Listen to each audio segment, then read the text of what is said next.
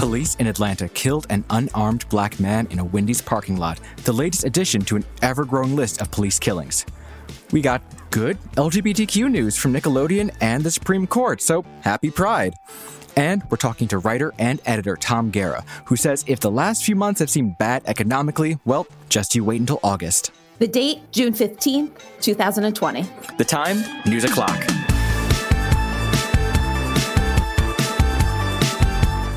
Hey friends, I'm Hayes Brown. And I'm Casey Rackham. Welcome to News O'Clock. Casey, I think that my hair is about to become a victim of this pandemic. I don't know how much longer I can take not being able to get this trimmed. What are you going to do?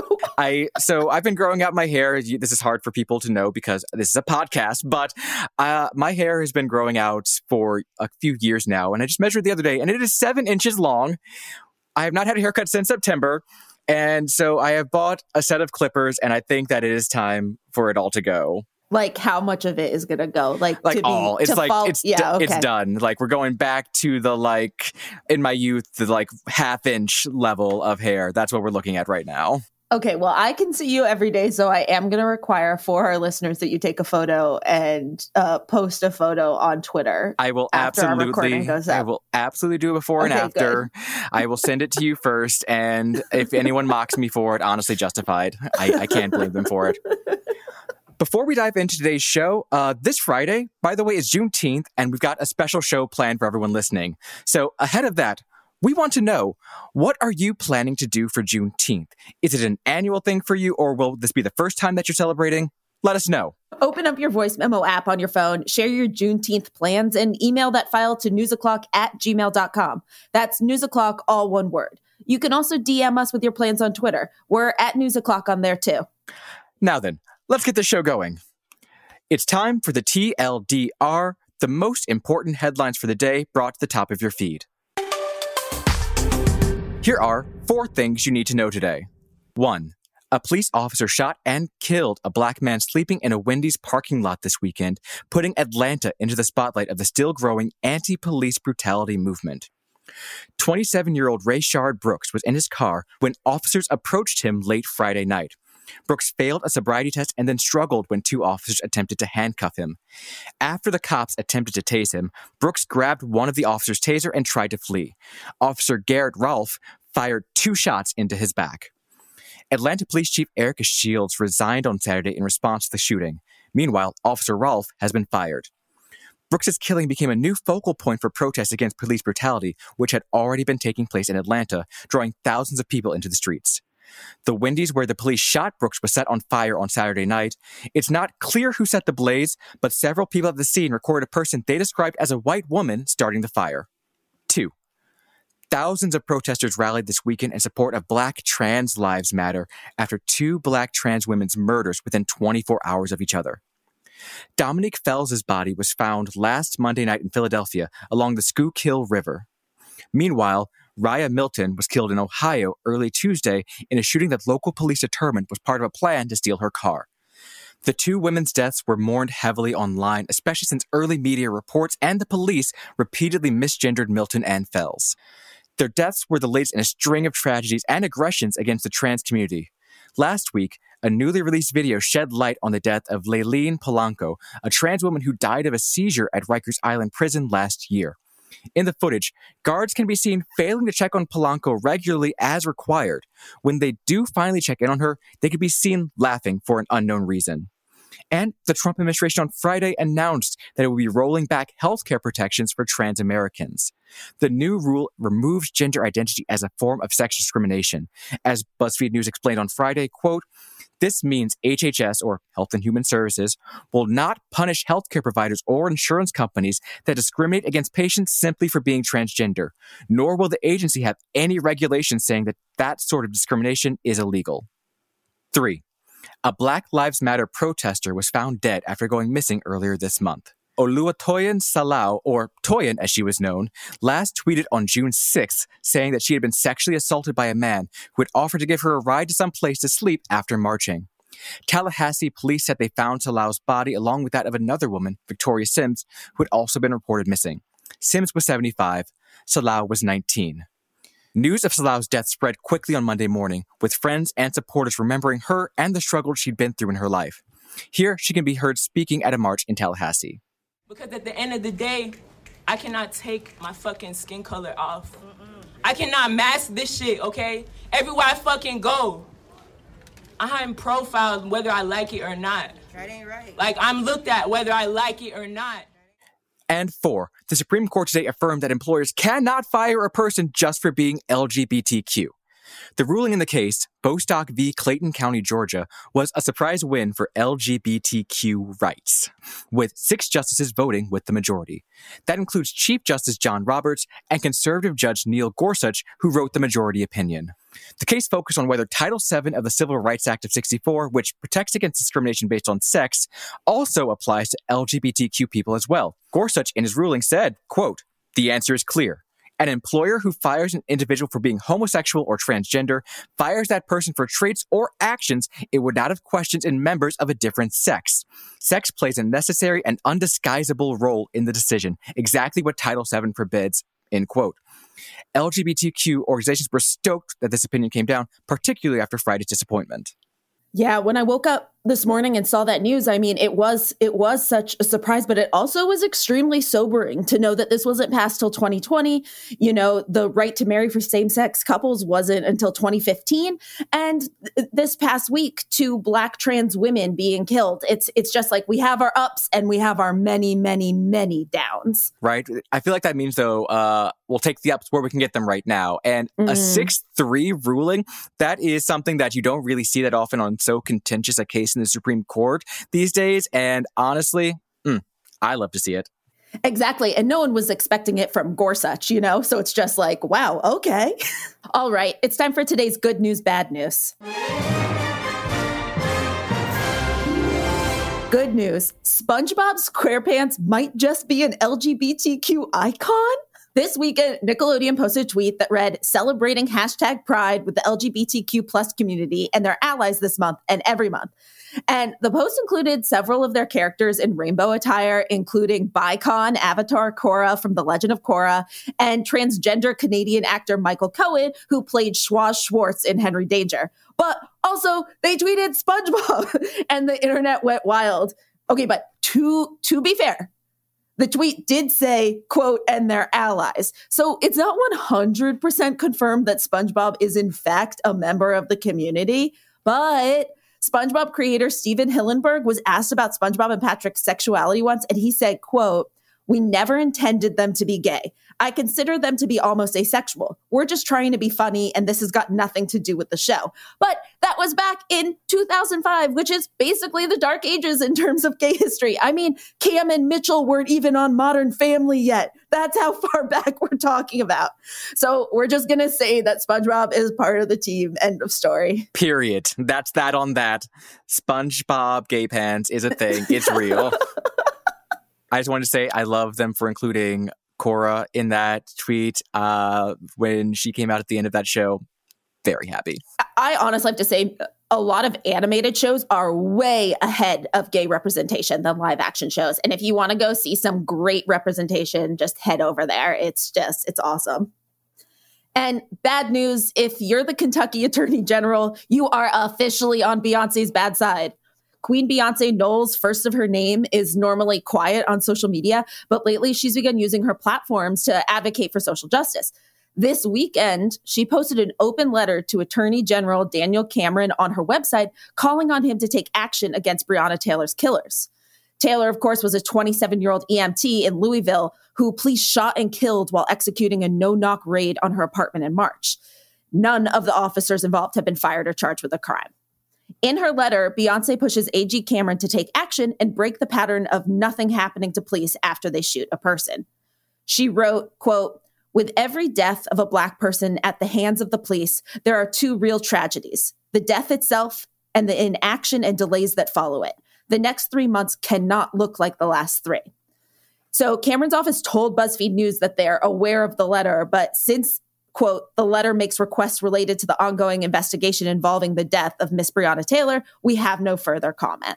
Imagine Beyonce being mad just for a minute. Imagine that Beyonce is actually mad at you as a person. I would like hide in my apartment for like months, which I'm doing already right now because of this quarantine. But I would like do it for 2 reasons now. Yeah.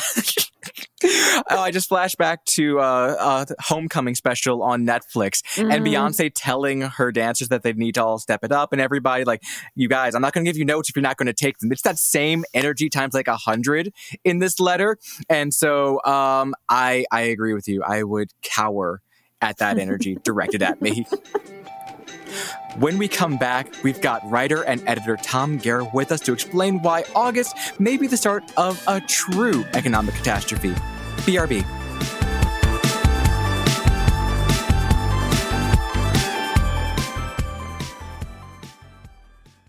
At SheFit, we're tired of hearing new year, new you, fat-burning secrets, and lose weight fast. The only thing you need to lose is self-doubt.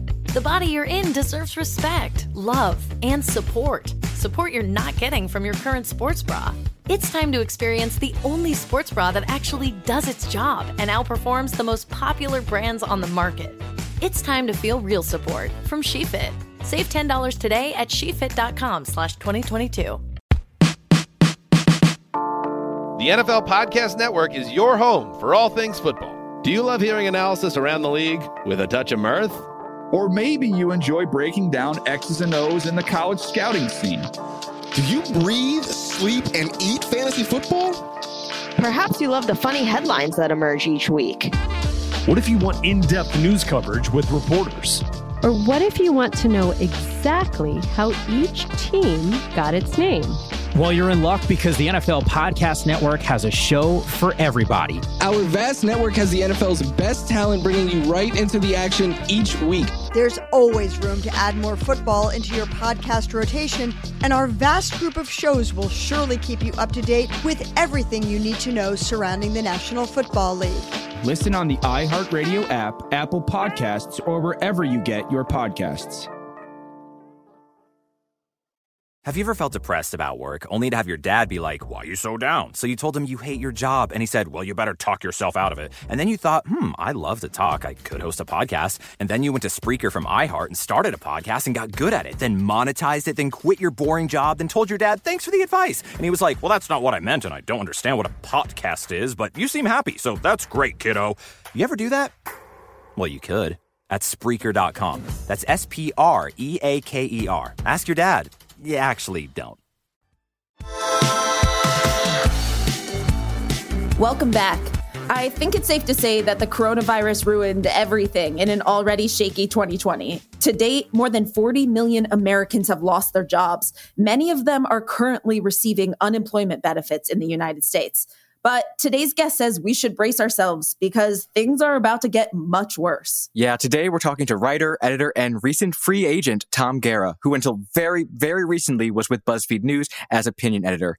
He's written a piece called "The Real Economic Catastrophe Hasn't Hit Yet, Just Wait for August," that has all of us worried. Tom, thank you for joining us. It's a pleasure to be here, Hayes. So, Tom, this take was one of your best received in a minute. You said, quote, "The U.S. economy right now is like a jumbo jet that's in a steady glide after both its engines flamed out. In about 6 weeks, it will likely crash into the side of a mountain." End quote. So for the people who haven't read it, why is August in particular looking so grim? There's some kind of weirdly arbitrary deadlines that were set up as part of the government relief effort that has actually been quite effective in preventing the worst case scenarios of economic disaster in the US.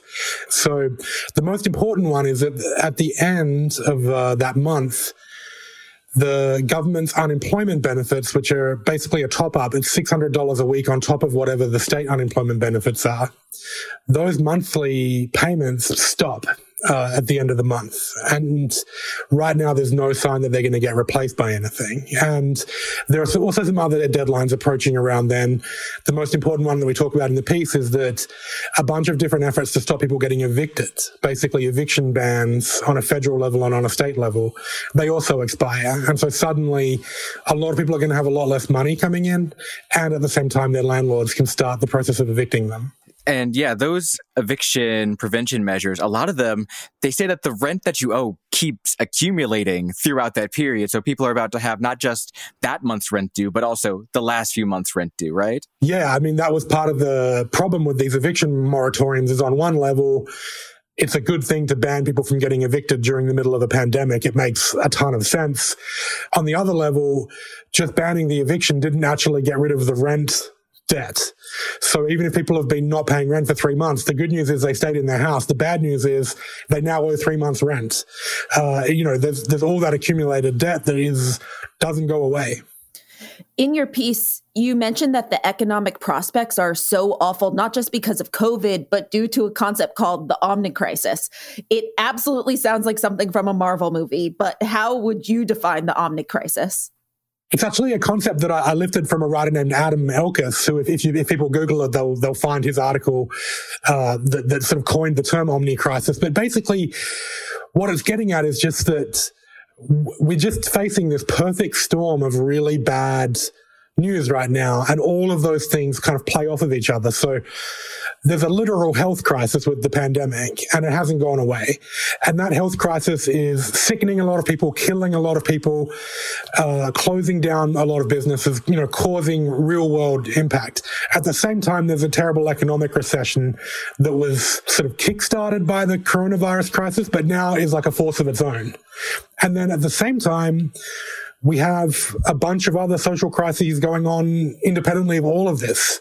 We have a massive nationwide protest movement that looks like it's showing no signs of slowing down. We have a really contentious election coming up that could become, as you guys have talked about before on the show, a huge disaster if there's, voting issues, if the legitimacy of the election itself gets called into question by either side.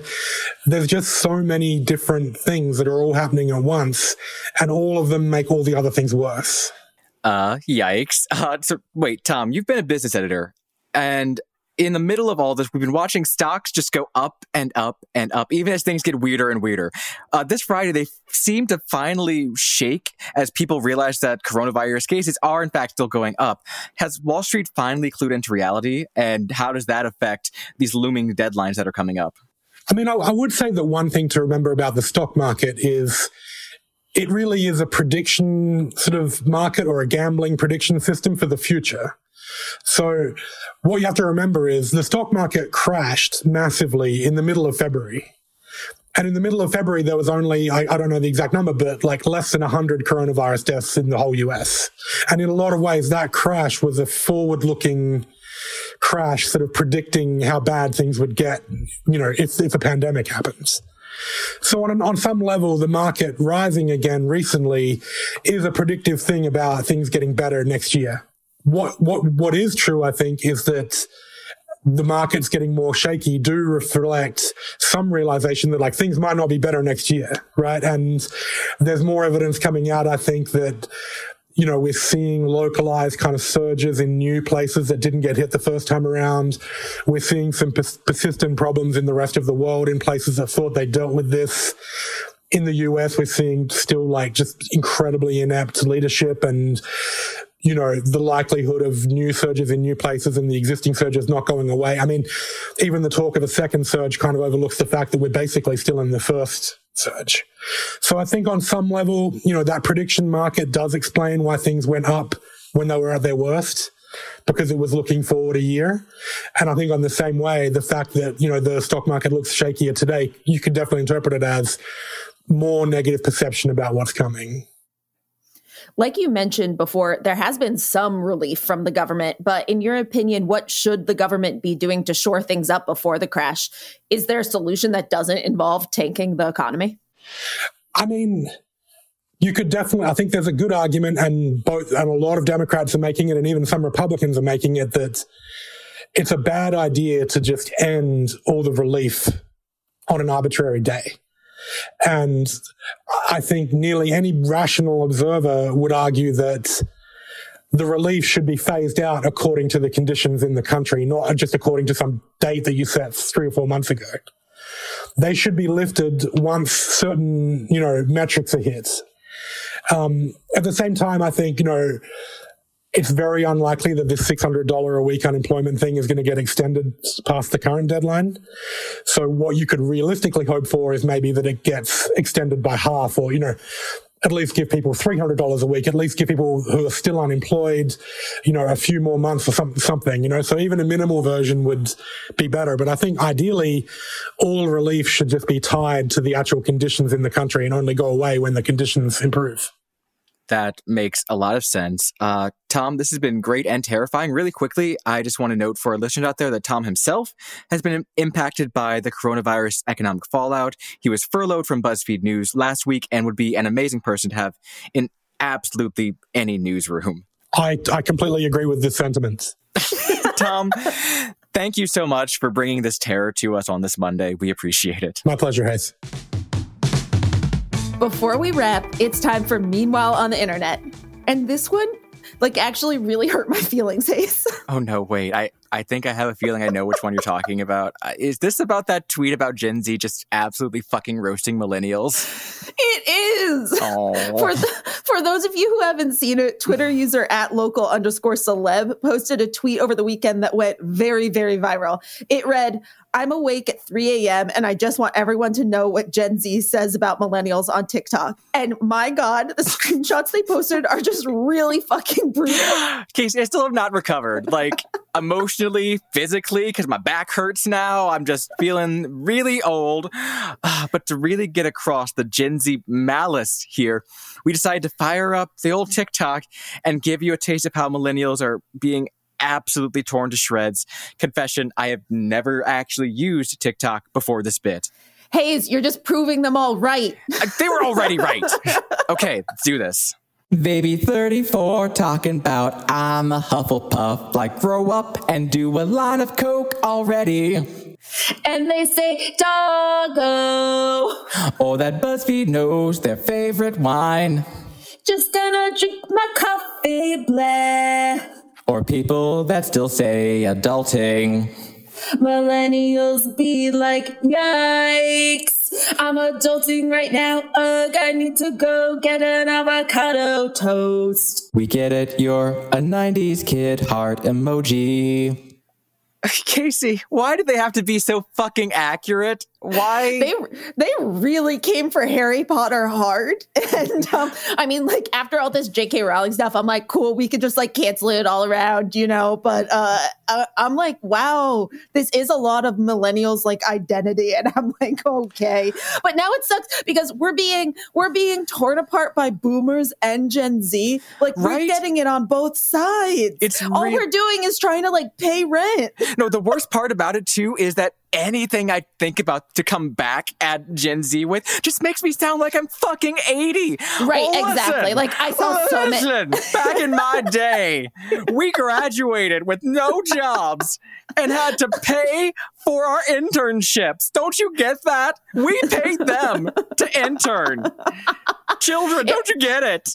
I'm rewatching Community right now, and some high school kids come in and make fun of the group, and all they do is they just repeat and they go, you had to pay for your internships. And so that's what would happen if you try and defend yourself. Right. They're just going to come back with that. You will never win. So all millennials have to accept their fate.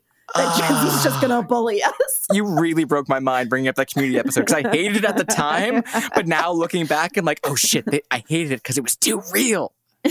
Too real.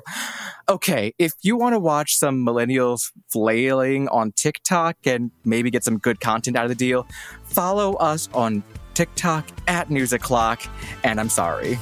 That's it for today. Join us tomorrow when the Washington Post's Radley Bacco is with us to talk about how police in the U.S. became better armed than most countries' militaries. And remember, you're never too old to learn how to TikTok. You definitely can be too old to be good at it. Be sure to subscribe to News O'Clock on the iHeartRadio app, Apple Podcasts, or wherever you go for your sound stories. And please take the time to leave us a rating and a review. It helps us figure out what you like about the show versus what you love about the show. And remember to set your alarm so you never miss an episode of News O'Clock.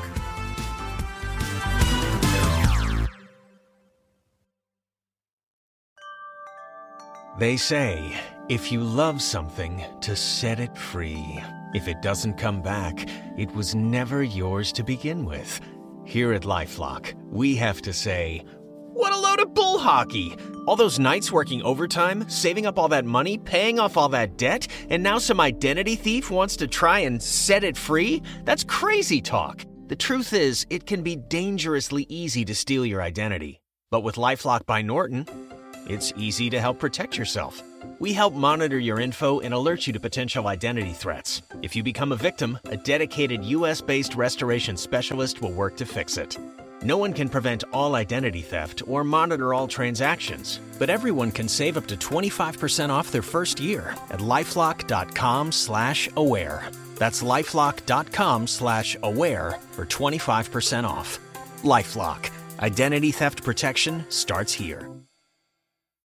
From Cavalry Audio comes the new true crime podcast, The Shadow Girls. I grew up near the banks of the Green River and in the shadow of the killer that bears its name. Prosecutors described him as a serial killer savant. But this podcast isn't only about tracking down the killer. It's about the victims. We stayed in the woods. He always liked to go to the woods. Listen to The Shadow Girls on the iHeartRadio app, on Apple Podcasts, or wherever you get your podcasts. Have you ever felt depressed about work, only to have your dad be like, why are you so down? So you told him you hate your job, and he said, well, you better talk yourself out of it. And then you thought, I love to talk. I could host a podcast. And then you went to Spreaker from iHeart and started a podcast and got good at it, then monetized it, then quit your boring job, then told your dad, thanks for the advice. And he was like, well, that's not what I meant, and I don't understand what a podcast is, but you seem happy, so that's great, kiddo. You ever do that? Well, you could. At Spreaker.com. That's Spreaker. Ask your dad. You actually don't.